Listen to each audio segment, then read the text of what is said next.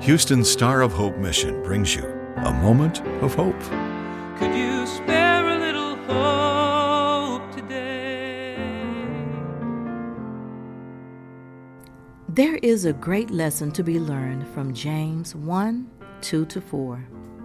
It reads in the NIV version, "Consider it pure joy, my brothers and sisters, whenever you face trials of many kinds, because you know that the testing of your faith produces perseverance.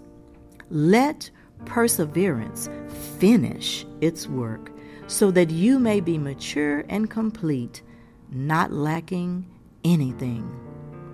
These scriptures are teaching us that although our sinful nature wants to consider our trials as depressing and full of anxiety, we are to allow God's divine nature to help us view our trials differently. The scripture says we are to consider it pure joy when we face trials of many kinds. Pure joy is not a processed joy. It has no fake ingredients.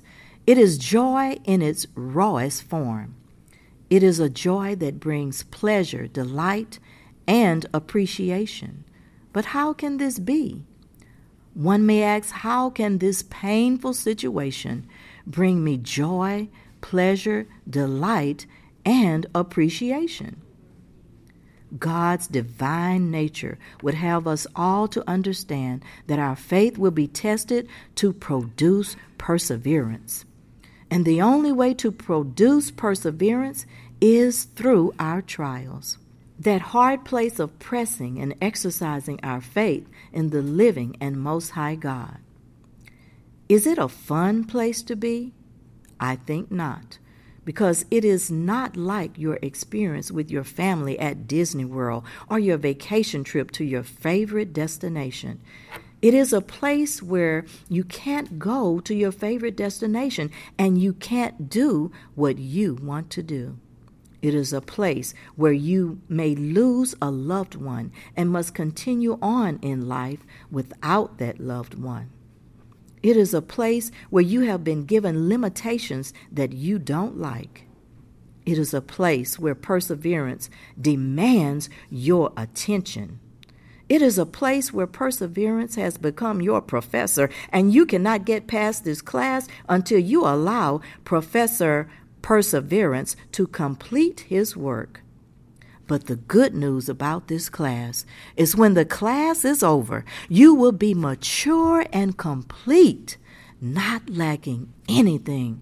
Oh, hallelujah. You won't lack anything you need to continue on in this life because your eyes were able to see clearly the glory of the Lord.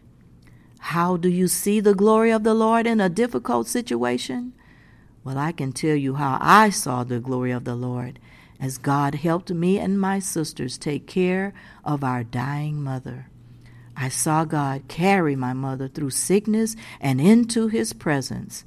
And after taking her last breath, my mother had the most peaceful smile on her face, indicating to us that she saw the glory of God even in the shadow of death. And so it happened that after we persevered, God's promise was still standing true, and he still deserved all of the glory.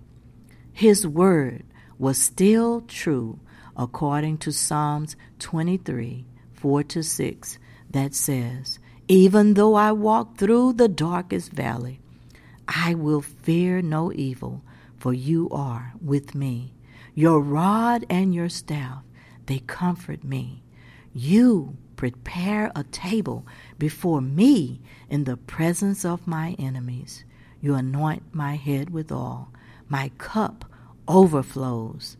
Surely your goodness and love will follow me all the days of my life, and I will dwell in the house of the Lord forever." So I can truly say now that the perseverance required in losing a loved one or going through a difficult situation can bring you pure joy and appreciation to God when you know that God makes no mistakes and His plans are precise and perfect, according to Jeremiah 29:11. However, you can only think this way when you have become spiritually mature and complete through the process of perseverance.